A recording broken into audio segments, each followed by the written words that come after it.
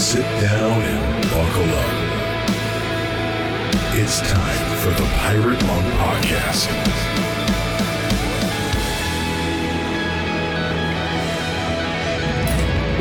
Welcome to another episode of the Pirate Monk Podcast. So, hey, I'm Nate. I'm here with Aaron. We're recording. Boy, I think we got 3 recording sessions this week just for the podcast. It's midweek. I now am, I kind of gauge my week. I don't know what you do, Aaron, but I kind of gauge my week around Thursday, because Thursday night is when I've got my local meeting that I can go to. In Columbia.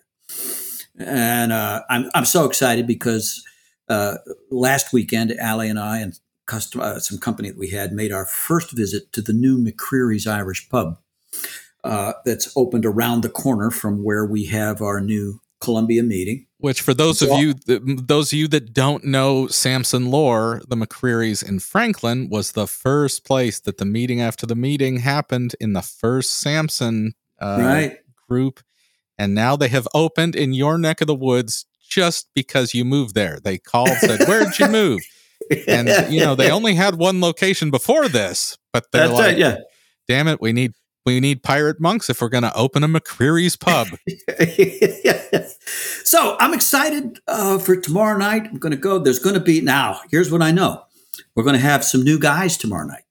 The group is gaining ground fairly quickly. And I also know that unless those guys maybe have some 12-step experience, they probably are going to struggle a little bit when it comes to the sharing time, because we do things a little bit different in the meeting, and for a reason. Man, part of me wants to come down. I know you're going to make this transition, but I'm just thinking right now, I got to come to town on Friday for the intensive this weekend at Samson Harbor. I kind of just want to come early so I'll spend the night there on Thursday. I might. I mean, I'm come on and just sleep at the harbor. Yeah, sleep at the harbor, or sleep at our place. I want to break in the harbor a little bit more, but I'm all of a sudden my wheels are turning. I have some prep cooking to do, but I could just do that on Friday at the harbor. Yeah. Okay, go on. You were saying guys are going to feel uncomfortable with the meeting format. Well, yeah. They're probably just different. No, it's different because they're probably used to, first of all, the standard Bible study, and this is not a Bible study. We do our best to do what we do in a biblical way, but it's not a Bible study. And they're probably used to discussing ideas, concepts, and then maybe telling third-person stories. Not used to a lot of self-disclosure. So let's define third-person narratives when somebody is sharing. Yeah. What does that mean practically? Give me an example of a third-person sharing that might happen at a meeting. Well, it could be that I just tell a story about somebody else, or I relate, and it's secondhand, and I think, hey, it's going to help these other people, so I will share this story, but it's not tied at all to my personal experience, and not, at least not to today's personal experience.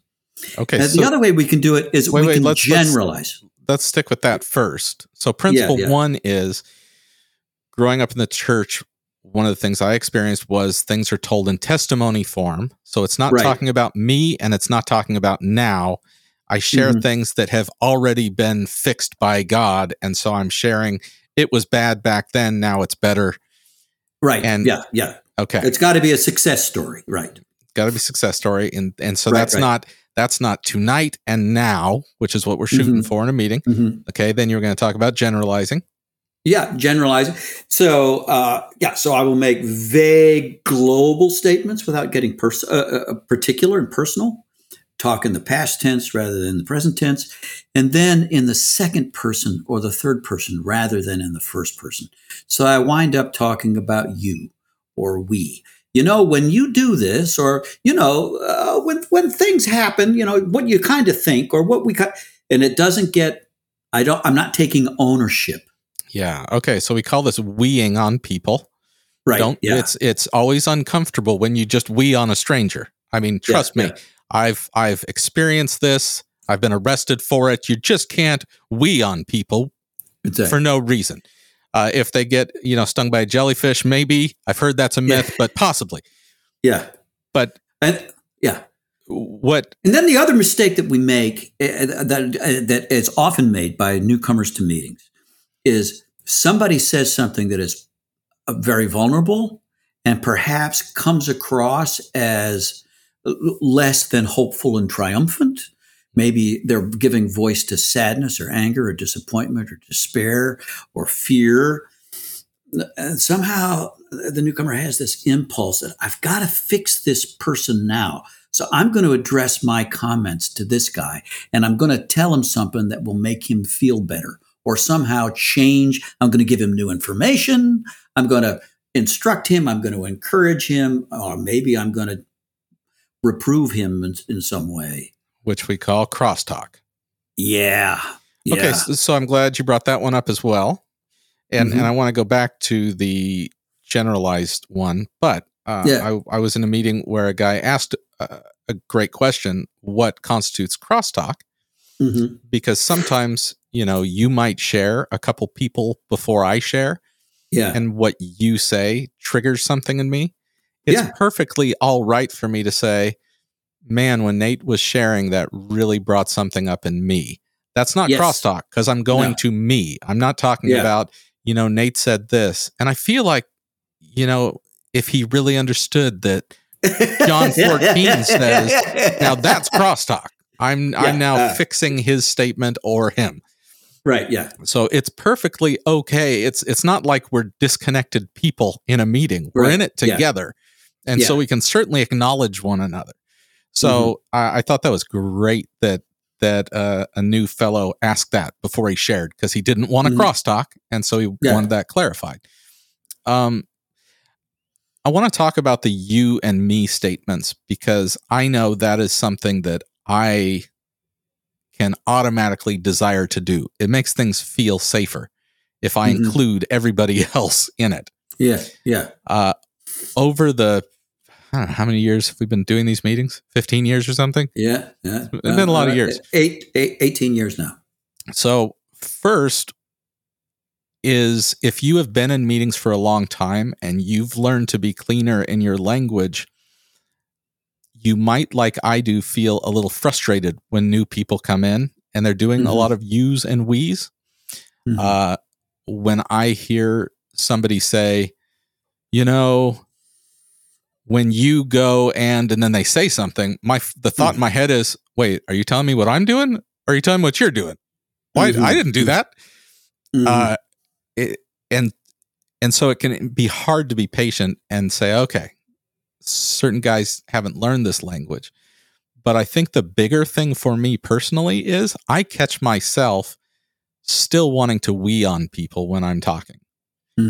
And because Samson has given me the opportunity to work on that filter, every time I catch myself almost saying we when I'm talking about me, and I have to stop and say, no, I, and then start the sentence again, my level of vulnerability, something that changes, I feel it in my gut when I stop myself from saying we and move to an I, is transformative and powerful for everything the Samson meeting's supposed to be for my sake. And it happens every time I catch myself at the verge of a we. Like it's just starting to trickle. This is just going to be an absolute being metaphor throughout. And I just wanted, I wanted to encourage guys in that because it's not just keeping other people safe, which it is. When we speak for ourselves, everybody else is safe listening and backing us up. When we start using the we's and the you's, then people, even if they don't know it, kind of start getting defensive. Like you're now trying to tell my story, but you don't know my story. And it causes us to back up a little bit. So it is good for the people in the room. But even more so, at least in my life, it's amazingly helpful for me to learn how to be a little more honest, which is never an easy thing. Yeah. Well, I'm grateful to 12-step recovery because it's in the rooms of 12-step recovery that I first learned this way of sharing and these basic rules of safety. We have a guest coming up who also found her feet in recovery, in 12-step recovery, uh, and in the process discovered a faith that is vibrant and real and inspiring. You're going to love Paula, and you'll meet her when we get back on the Pirate Monk podcast.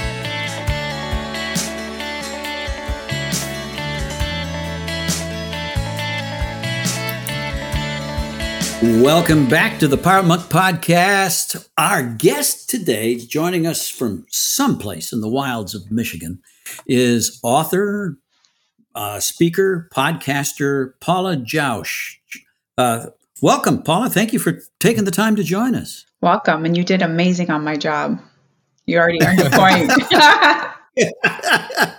So, Paula, you describe yourself as a survivor of family trauma. Mm-hmm. Yes. And you talk a lot and communicate, help a lot of people navigate the whitewater of family trauma and find a way to peace and healing. So I'm wondering if you could maybe start by telling us your story. Yeah, absolutely. To me, trauma is such a sticky topic. I like to say trauma is the greatest mission field of the 21st century, but the most misunderstood issue of our day.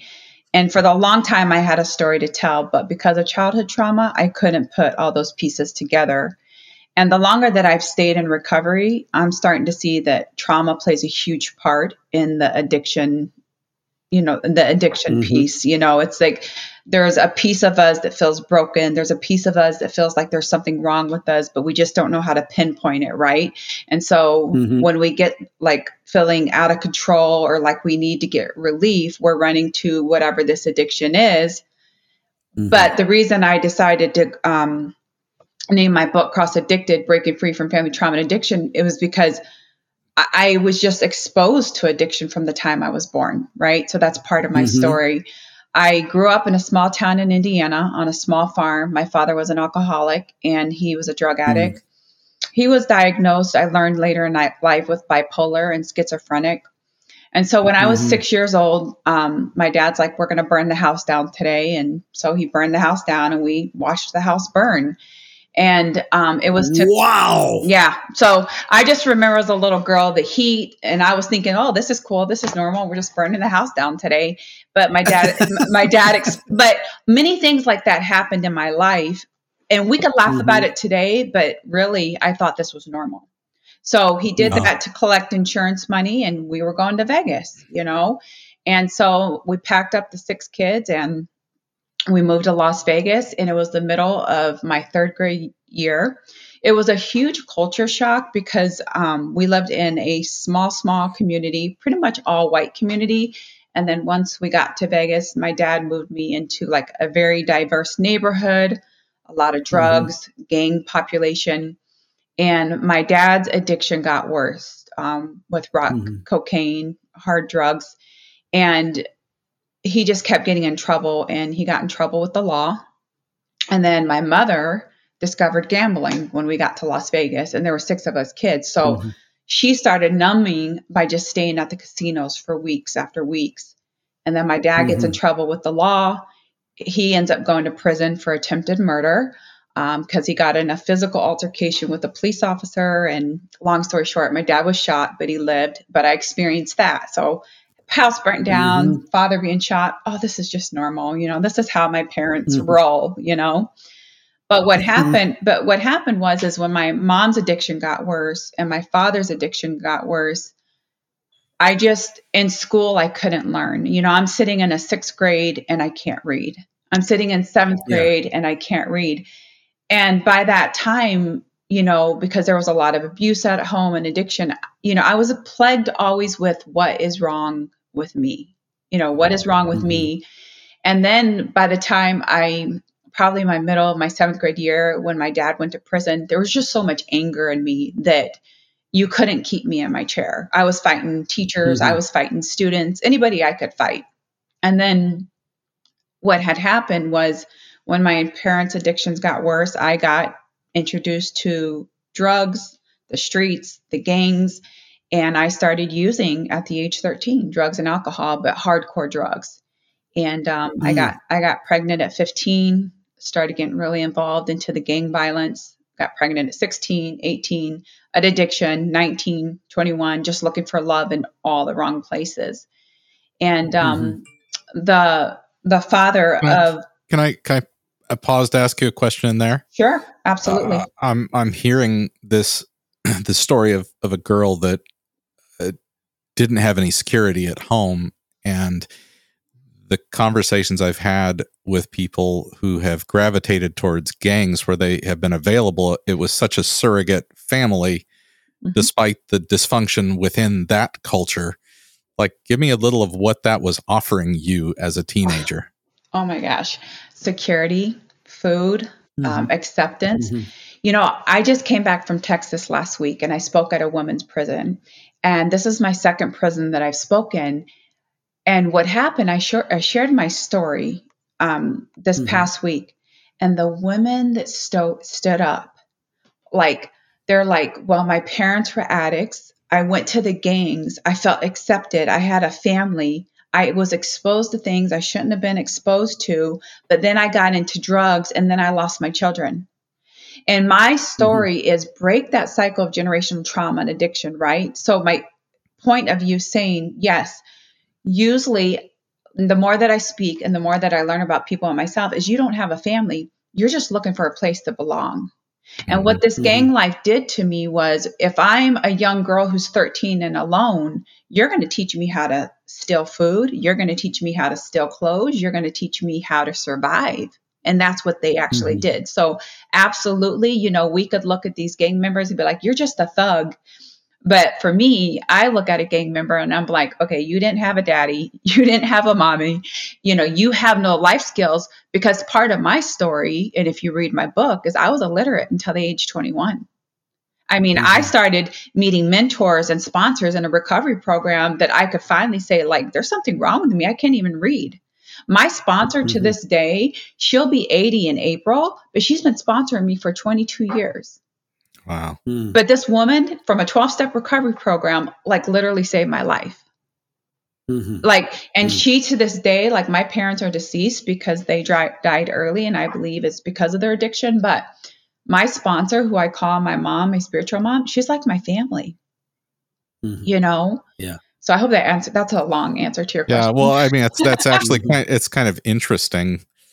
We talk a lot about community and the importance of community in our spiritual lives and recovery lives, but really it's just another gang, just one that is seeking to give Healthier. much better tools and love and intimacy.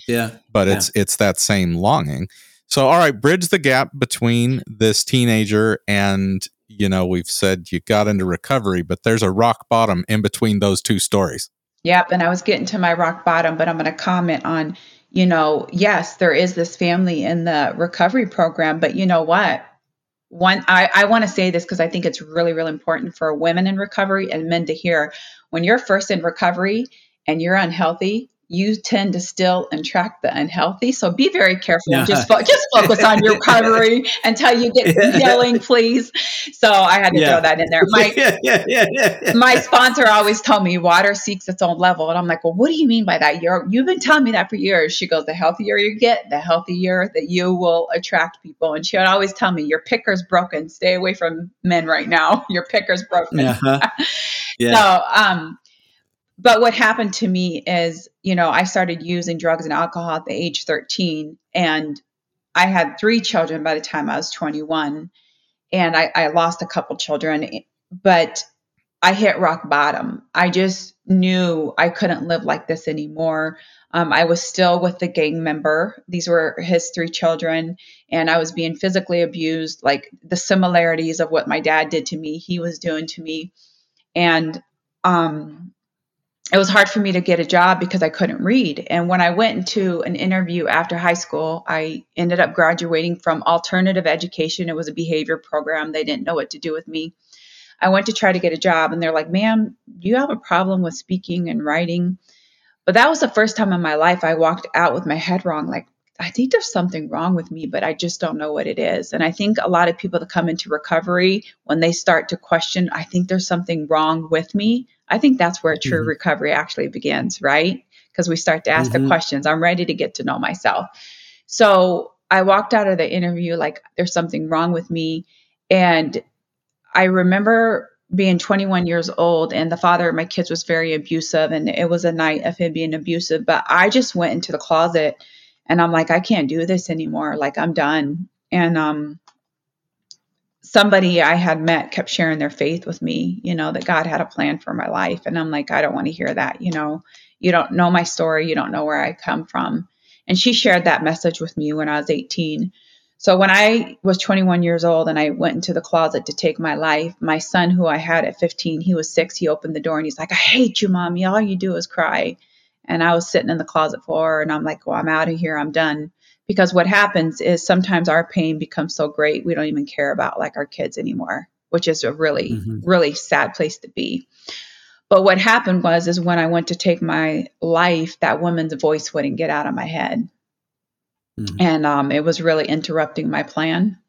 So God kind of has a way of doing that.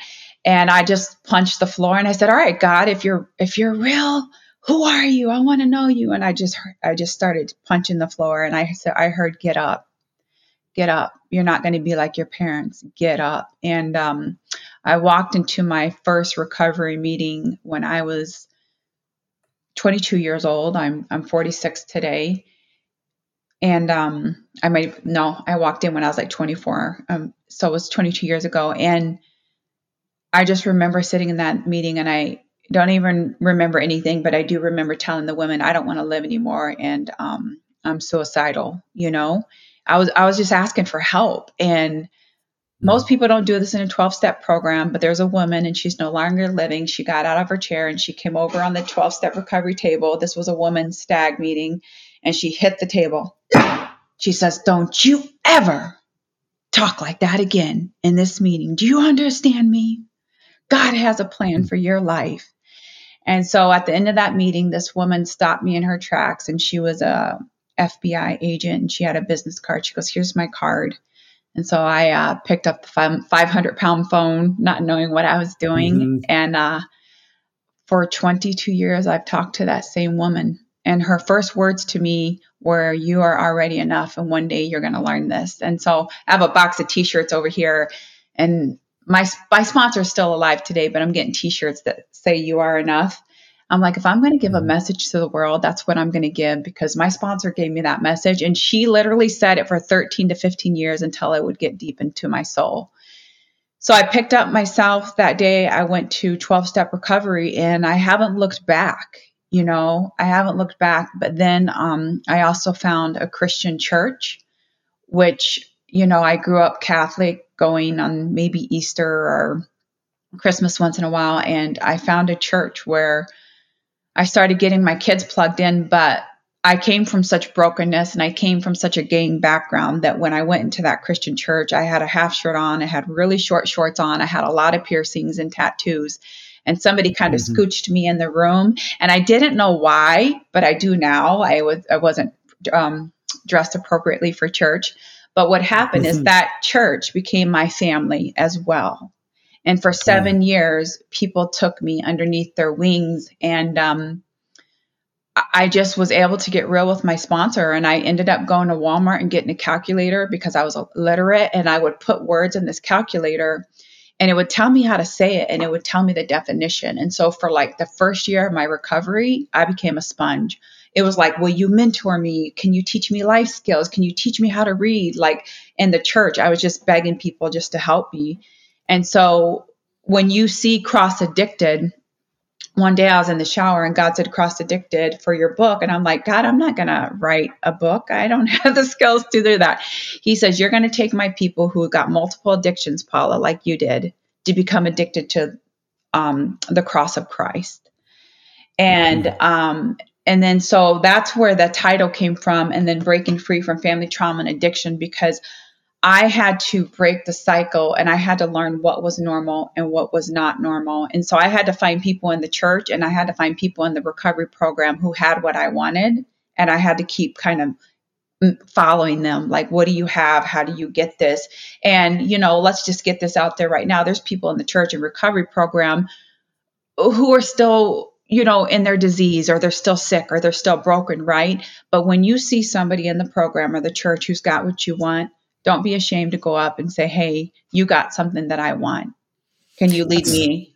That's such a huge part of recovery that I think isn't talked about a lot, because often it's so focused on a behavior. But I know in my life, it's that insanity of I've started to create a world that is not actually the world I'm living in, but it's become the filter through which I see stuff. And it's just not true or right. And how important it is that other people reflect back what real life is, who are sober-minded. Like, forget the not sober in the body. It's not being sober-minded becomes a scary thing. Yeah. And how cool that when you showed up in your short shorts and your crop top shirt, that you were not pushed away and you were not rejected. Because for that young woman that walked in, you were dressed perfectly appropriate. You were saying, here's where I'm at. Are you going to love me? I am wearing the uniform of the person who believes you're going to reject me. Now, what are you going to do? Yeah. Yeah. So good for them for not rejecting you. Well, the cool part about it is, like, there's like a teacher that I remember, and then there's the woman's name in the church I remember. And what's ironic, I can remember exactly what they look like, and I can remember their first and last name. But there's not too many people I'll remember their first and last names. But the one who accepted me, like my sponsor, the woman in the church by the name of Tracy Sorensen, who accepted me and mentored me for years, and the teacher who saw me my senior year and said, I think you have trauma and you need help. I remember their first and last names, And so that's really spoke volumes to me in my recovery program, is that people just want to be seen. They just want to be accepted right where they are. And what I've learned in my recovery process and my healing of trauma process is that if you accept people right where they are, then you can help them to find their true self, right? You can help some, but you can't help all, because the person who actually wants the help has to be willing and ready, right? Well, I think there's a mental hurdle for both just Christians in the world and folks in recovery, that if you've walked through something for 20 years and you've come to a whole lot of epiphanies, I don't know why, and I'll just say as if other people don't do this, but it's totally a whole lot of people that do this. I look at somebody's thought patterns and I'm like, well, that's just wrong. You need to see it like this. You need to think of it like this. I forget how many years it took for me to come to see or believe that. And I don't want to give them the same amount of years. I mean, that would be totally freaking tedious if I have to wait for you to go through all that. And so then it just becomes insistence on dogmas and not process, not walking people into a process. And being patient. Yeah, let's talk a little bit about process, Paula, because it sounds to me as though your recovery experience, much like mine, when I first got into recovery 25 years ago, nobody was talking about trauma. Trauma was really pretty much unknown, right? I'm grateful for the practical help and the coaching and the assistance and the encouragement that I got from the 12 steps. But that underlying the underlying issues had not been recognized. And in the meantime, I discovered that when it comes to addiction, I'm pretty talented. I am ambi-addictive. I can find, you take one thing off the table, I can find another way to numb the pain. Is that for you too? Is there a double meaning to cross-addicted? I don't like to claim negativity, but I definitely do have an addictive personality, right? And so I've kind of taken that addictive personality as like, I'm going to crush the next book. I'm going to crush the next podcast. I'm going to go after the next speaking engagement. And so My husband and I now have been married 10 years, and he finally said other day, he goes, okay, I get it. You're a visionary. I'm not going to shoot down your dreams anymore. I was like, no, even if they're so big that you don't understand them, just listen and let me talk, and just let God do the rest. But you got to listen to me, But going back to this addiction piece, and you said that the recovery program really doesn't know about trauma. I want to make sure I get this part of my story in. I stayed in the church very confused for years because people would say, you're a new creation in Christ Jesus, the old has passed away. But what they didn't know is I was going home cutting my body, and I had an eating disorder. I had an eating disorder for 26, even though my drugs and alcohol stopped, the eating disorder got way worse. Now, you will see a lot of women in recovery that have eating disorders, but we don't talk about it. And so when I speak in public, here's what I get feedback all the time. You put words to my story and the pain that I didn't know that I have. I have no shame in my story because I know the hell that I've been through, and I want you to know how to get out. So I quit the drugs and alcohol, but then this eating disorder manifests, and then there's still the cutting behaviors and things like that. And so here I am sitting in a church pew as a Christian for 15 years, but I'm not free. And I was so confused because I would go to the altar and I'd get prayed over, and people are like, you're a new creation in Christ Jesus. But what happened is I hit a rock bottom at 21, but I also hit a rock bottom at 34. I was like, God, if you don't heal me of this eating disorder, take me out. I'm done. And so what happened is I was newly married on my third marriage again. And, my husband now is a really good guy, and he came from a really good background. He doesn't understand addiction, but after a year of being married to me, he goes, I think you need to get some help. But he was so safe. He's like, I love you. Quit your job. I just want to be married to you. Quit working, go get help. And I was like a single mom then, working 2 to 3 jobs. And he forced me to I want to call it residue, because see, we come into recovery and it's layers. You're not going to just get healed all at once. It's layers. That's how trauma healing is. I mean, there's men in recovery and women that were molested when they were little kids, and they're just feeling something and they're numbing. They can't put their numbing to their molestation yet. Okay. They can't do it, or they can't put their porn or sex addiction to, I was exposed to this. I mean, my grandpa owned an adult bookstore. My grandpa had prostitutes that he ran on the streets. I was exposed to it all. If you want to name any addiction, throw it at me. I'm like, yep. But I'm healed. I'm not perfect, but I am healed and delivered from that stuff today. Do I have to be cautious? Do I need to stay in a family of recovery? Absolutely. So what I was getting at is that my eating disorder got really bad when I put the drugs and alcohol down. And I never thought I was going to get free. It was so bad, the binge and purge cycle. But what happened is when I hit rock bottom again at 34 and I was married to this new guy, I explain it as a pot of stew, and there's beef and potatoes at the bottom. And I got married to this good guy who's totally calm, insane. His family's educated and everything. And it was like somebody was stirring the stew and all my stuff came up. And I was like, oh, how am I going to hide this? It's all coming up, and I couldn't hide it. So I was just and he bought me a new car, and I wrecked it because not that I was using drugs and alcohol, but I was a mess. I ended up going to therapy, but they weren't a Christian therapist.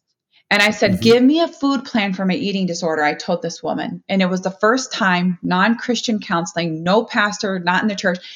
She says, I won't give you a food plan, but tell me about your childhood. And I was like, well, why the hell do you want to know about my childhood? That's done. Don't talk to me about my childhood.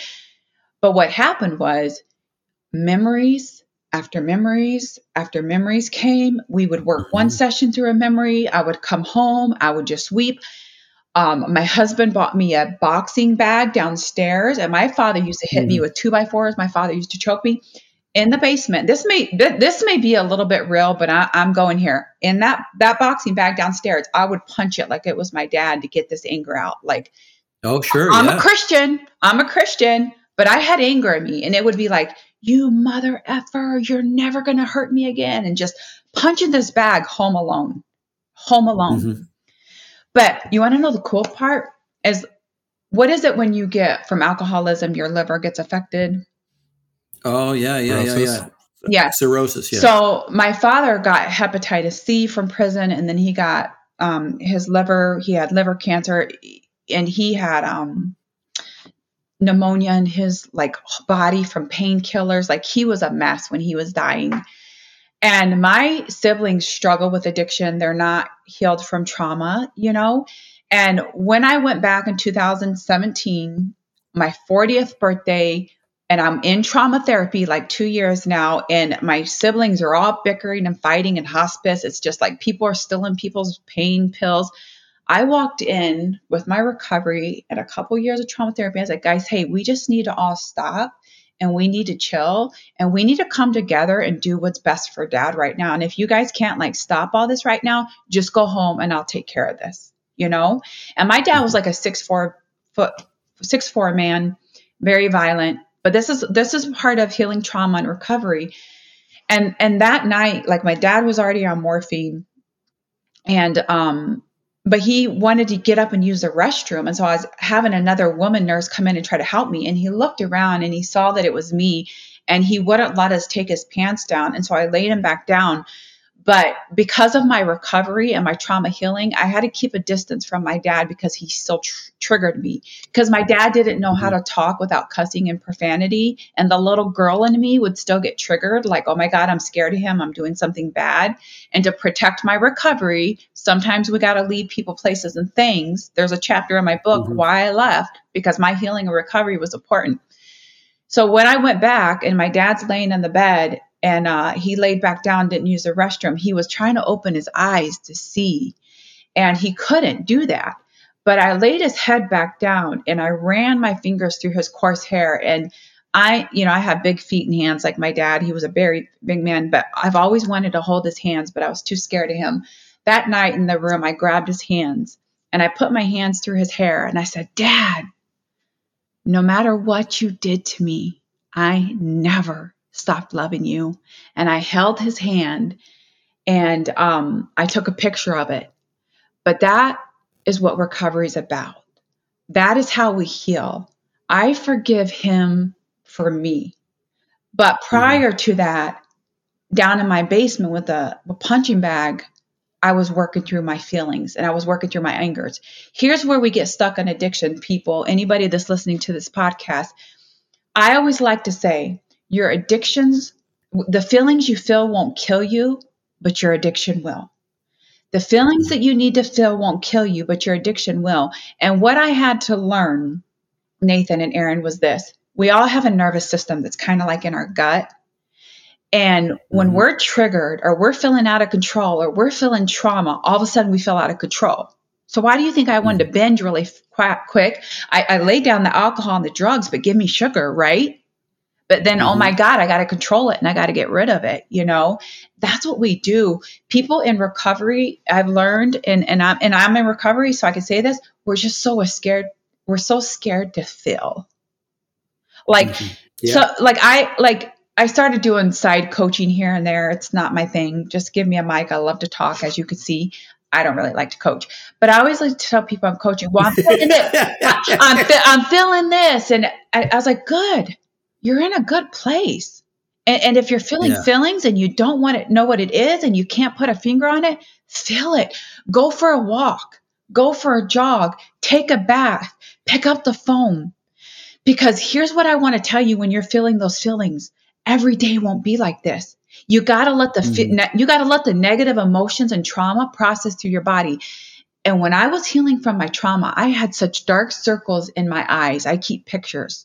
I had so much toxins because trauma gets stored in the body. Why don't you think people don't get sober? It's so much easier to scroll the internet and look at porn and this addiction than to have to feel these feelings of lonely or grieving, right? I mean, let's just get real for a moment. Well, let's pause on the emotions, because this is something I think is important for our listeners, the ones that are engaging in what we call the Silas relationship, which is essentially a sponsor. But one of the 4 questions that we ask guys to look at every day is, what am I feeling? What am I feeling? What am I thinking? What am I doing? What am I thinking of doing? That's what I need to speak out loud and honestly to another man. And that feeling one, I mean, I remember my first Silas and having to address that, and it wasn't fun. It was annoying, and we boil it down to five core feelings so that we can't get nuanced, or I mean, it's essentially just lying. I'm feeling tired. No, that's not an emotion. What emotion comes with you feeling tired? Does that make you grumpy, which would be angry, or does it, using, I was way into, I'd rather give a long explanation than pick one of these 5 words. So then that demands the question, why? Why am I so scared to even to myself say, yeah, I'm angry again today. I'm sad. I'm not actually angry. I just feel really sad.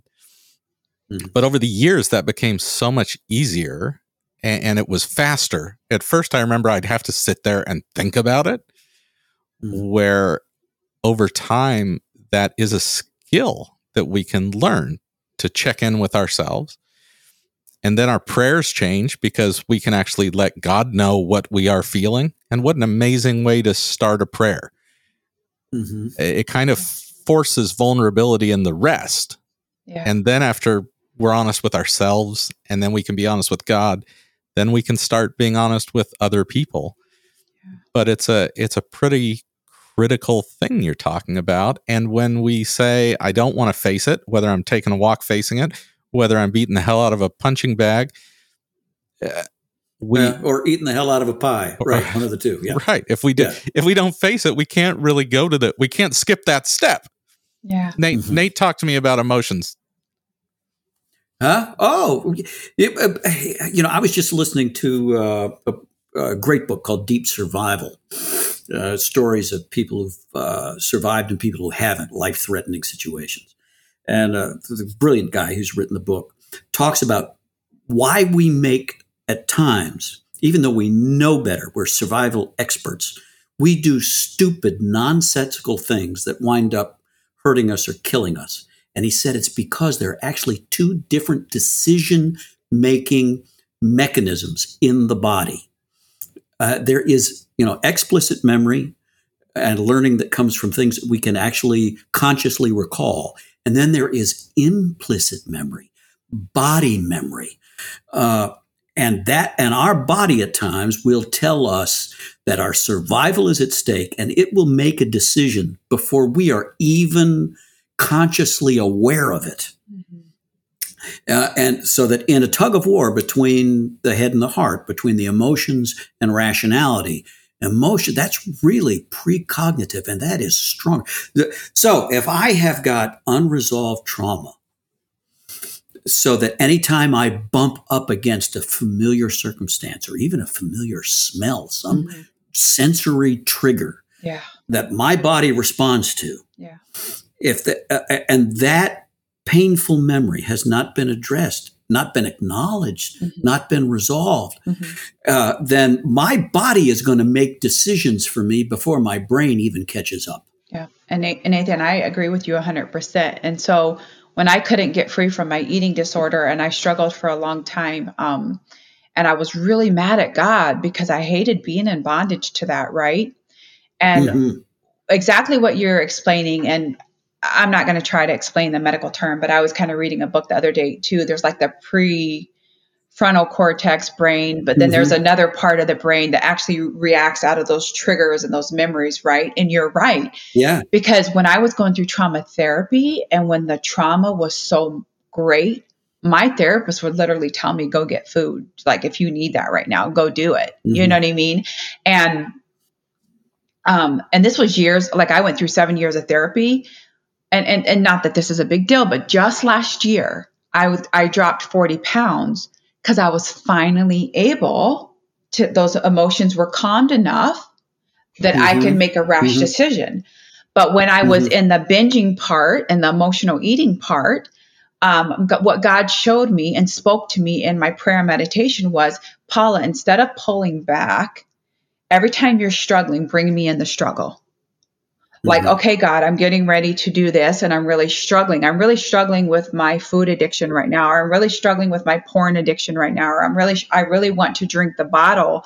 Like, what if we keep inviting God into that? I mean, it's going to lessen and lessen because he's the one that's going to help us with that memory or why we're feeling what we're feeling. Yep. But also too, I do think that like if we need assistance, that trauma therapy is so important because we eventually got to work through like all that stuff so that we could start making like those sound decisions. Because when I had a lot of unaddressed trauma, I constantly felt like out of control. Like I always felt like I was spinning and spiraling out of control. And I used to talk like, and, as addicts, we're like all about us. We don't listen to other people. There's no eye contact. And my sponsor used to have to say, Paula, slow down. I need you to breathe. I need you to breathe. And today my sponsor says, who am I even talking to? Like you are a completely different person. And I have so much love and respect for her because she accepted me in my darkest moment, and she helped me to walk through that. So we've covered a lot of things in this podcast. Like one thing that Aaron had said is like you want somebody who's like here to be over here because you're over here, right?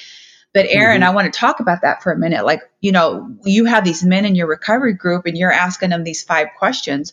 But what do we do with the man that doesn't even trust God yet because he's got father wounds because his father sexually abused him? Like we gotta work through that before we can even get him to tap into his emotions and trust God. And so looking back at my layers of recovery, I was in a recovery room for 13 years just surviving. Like literally, like I remember feeding my kids macaroni and cheese or like burnt toast. And I'm running to a meeting. But if I didn't sit in the presence of that meeting, I wouldn't have been able to even function with my own children. But what happens is like, we don't have to explain it in recovery. What do they say? If you keep coming back, the miracle will happen. Yeah. And so I think it's a beautiful thing that you are asking these 5 questions, because if the man in recovery keeps coming back, you'll see over time the way he responds to those questions will change. But let me speak to that because this is I think this is really important. And a guy just asked this question a couple weeks ago. He had just started coming to meetings and was so very honest about, all right, I don't know if this is where I want to be or need to be. And I also don't feel comfortable with the Silas thing yet because I don't even know what this is about.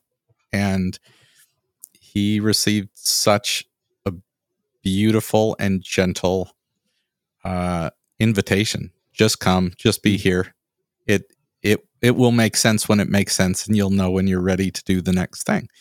So I think for guys that are just starting meetings, or they're thinking, I don't know if I want to go to these meetings. What are meetings? And they only think in terms of like 12-step, or they don't know what that's going to look like. What you're saying is really important. You just show up and you'll start to see and you'll start to want to participate when you're ready to go a little deeper. Yeah. And then when you're ready to talk to another individual and answer those kinds of questions, learn how to answer those kinds of questions. Yeah. Because I don't think it's an innate ability that any of us have to answer introspective questions. Yeah. It's something we learn. Well, yeah, not when we've been estranged from our true self by trauma. Yeah. But also too, sometimes you may come to a meeting and you may be like, well, I'm not ready for this, but here's who's ready for it. When you know that you've hit your bottom, you'll go to any length. You'll feed your kid burnt toast and dried macaroni to get to a meeting when you know that you've hit your bottom, And so for the person listening who's maybe questioning, I don't know if this is for me, I would just strongly encourage you, just keep coming back, try a few meetings. What do you have to lose? You either go back to your misery or you start to find recovery and you start the healing process. There's this saying that time is either going to be like for you or time is going to be against you. And so if you were starting the recovery progress, you're working with that time. It's going to be for you, And so, yeah. Well, Paula Jauch, author of Cross Addicted, Breaking Free from Family Trauma and Addiction. How do people find you, see what you're up to, order your book, find out where you're speaking? What do they do? Give them a path. Okay. So I have a website, paulajauch.com, and last name is Jauch. My book is on Amazon. I just released the audiobook. I recorded it myself. You can get that on Amazon. I also have my Pretty podcast with Paula Jauch, and Pretty stands for where we face our pain, our rejection, our experiences that led to trauma, and let it be a training ground to find yourself. So yeah. I like that. You know what? That is nice. God woke me up in my sleep and he said, go write Pretty down. And I'm like, why? And then like 3 weeks later, he gave me that acronym and I was like, that is just smooth, God. So smooth. Well, Paula, thank you for hanging out with us. Listeners, check out what she's got going on. And we will be right back with you in a moment here on the Pirate Monk Podcast.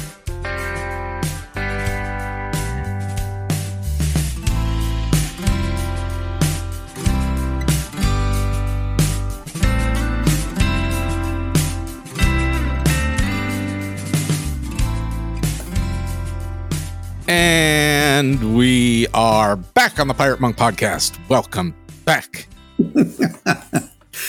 Whoa. I'll tell you what, that woman's got a lot of energy. She's got a lot of steam. And she does. Wonderful things to say. And what a story, Aaron. I know. And it's so fascinating watching her in this place of recovery that she has found in this season of life and trying to picture the teenage version of her in that chaotic life and the stuff with her father, her mother, gangs. I'm like, it just isn't striking me as this person. Yeah. So I think that is a testament to what a lot of hard work and miraculous love from God can do in our lives. Yeah. Yeah. And her story really illustrates the power of acceptance, the deep need for belonging, and really is such a beautiful picture of redemption. Now, all of that pain, all of that tragedy is being turned to good as she goes out and puts words. I thought it was beautiful when she said that, especially when she tells her story in prisons and places like that, that people tell her that she is putting words to their story. I've had that same sensation, and it's a wonderful gift to give people, and she gets to enjoy it. It's beautiful. Yep.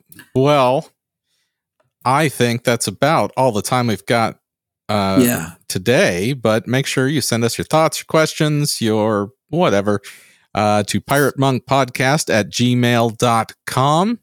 And remember, we've got an upcoming annual retreat in Texas.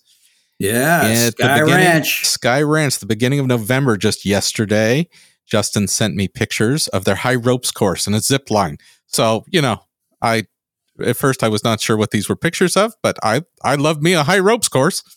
And then I found out that's what it was. And it looks fun. I'm looking forward to hanging out in Texas. Oh, it's going to be a great time at Sky Ranch. And Adam Young will be speaking, and it's going to be one hell of a celebration. Our 10th annual I'm still retreat. Trying to figure that. I tried to go back in my mind to 10. It's just a blur to me, man.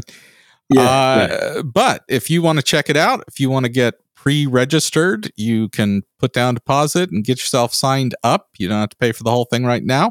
You can simply go. I don't know where they're supposed to go, Nate. I don't know this stuff. Just go to samsonsociety.org or samsonsociety.com and scroll down the page until you see the banner for the 2023 Samson Summit.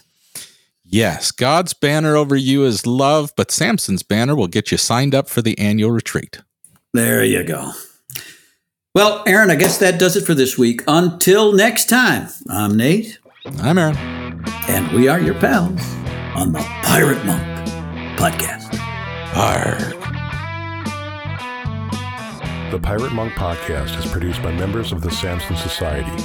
Send your feedback or questions to piratemonkpodcast@gmail.com. Please give us a 5-star review on iTunes and share the podcast with a friend. For more information, please visit samsonsociety.com.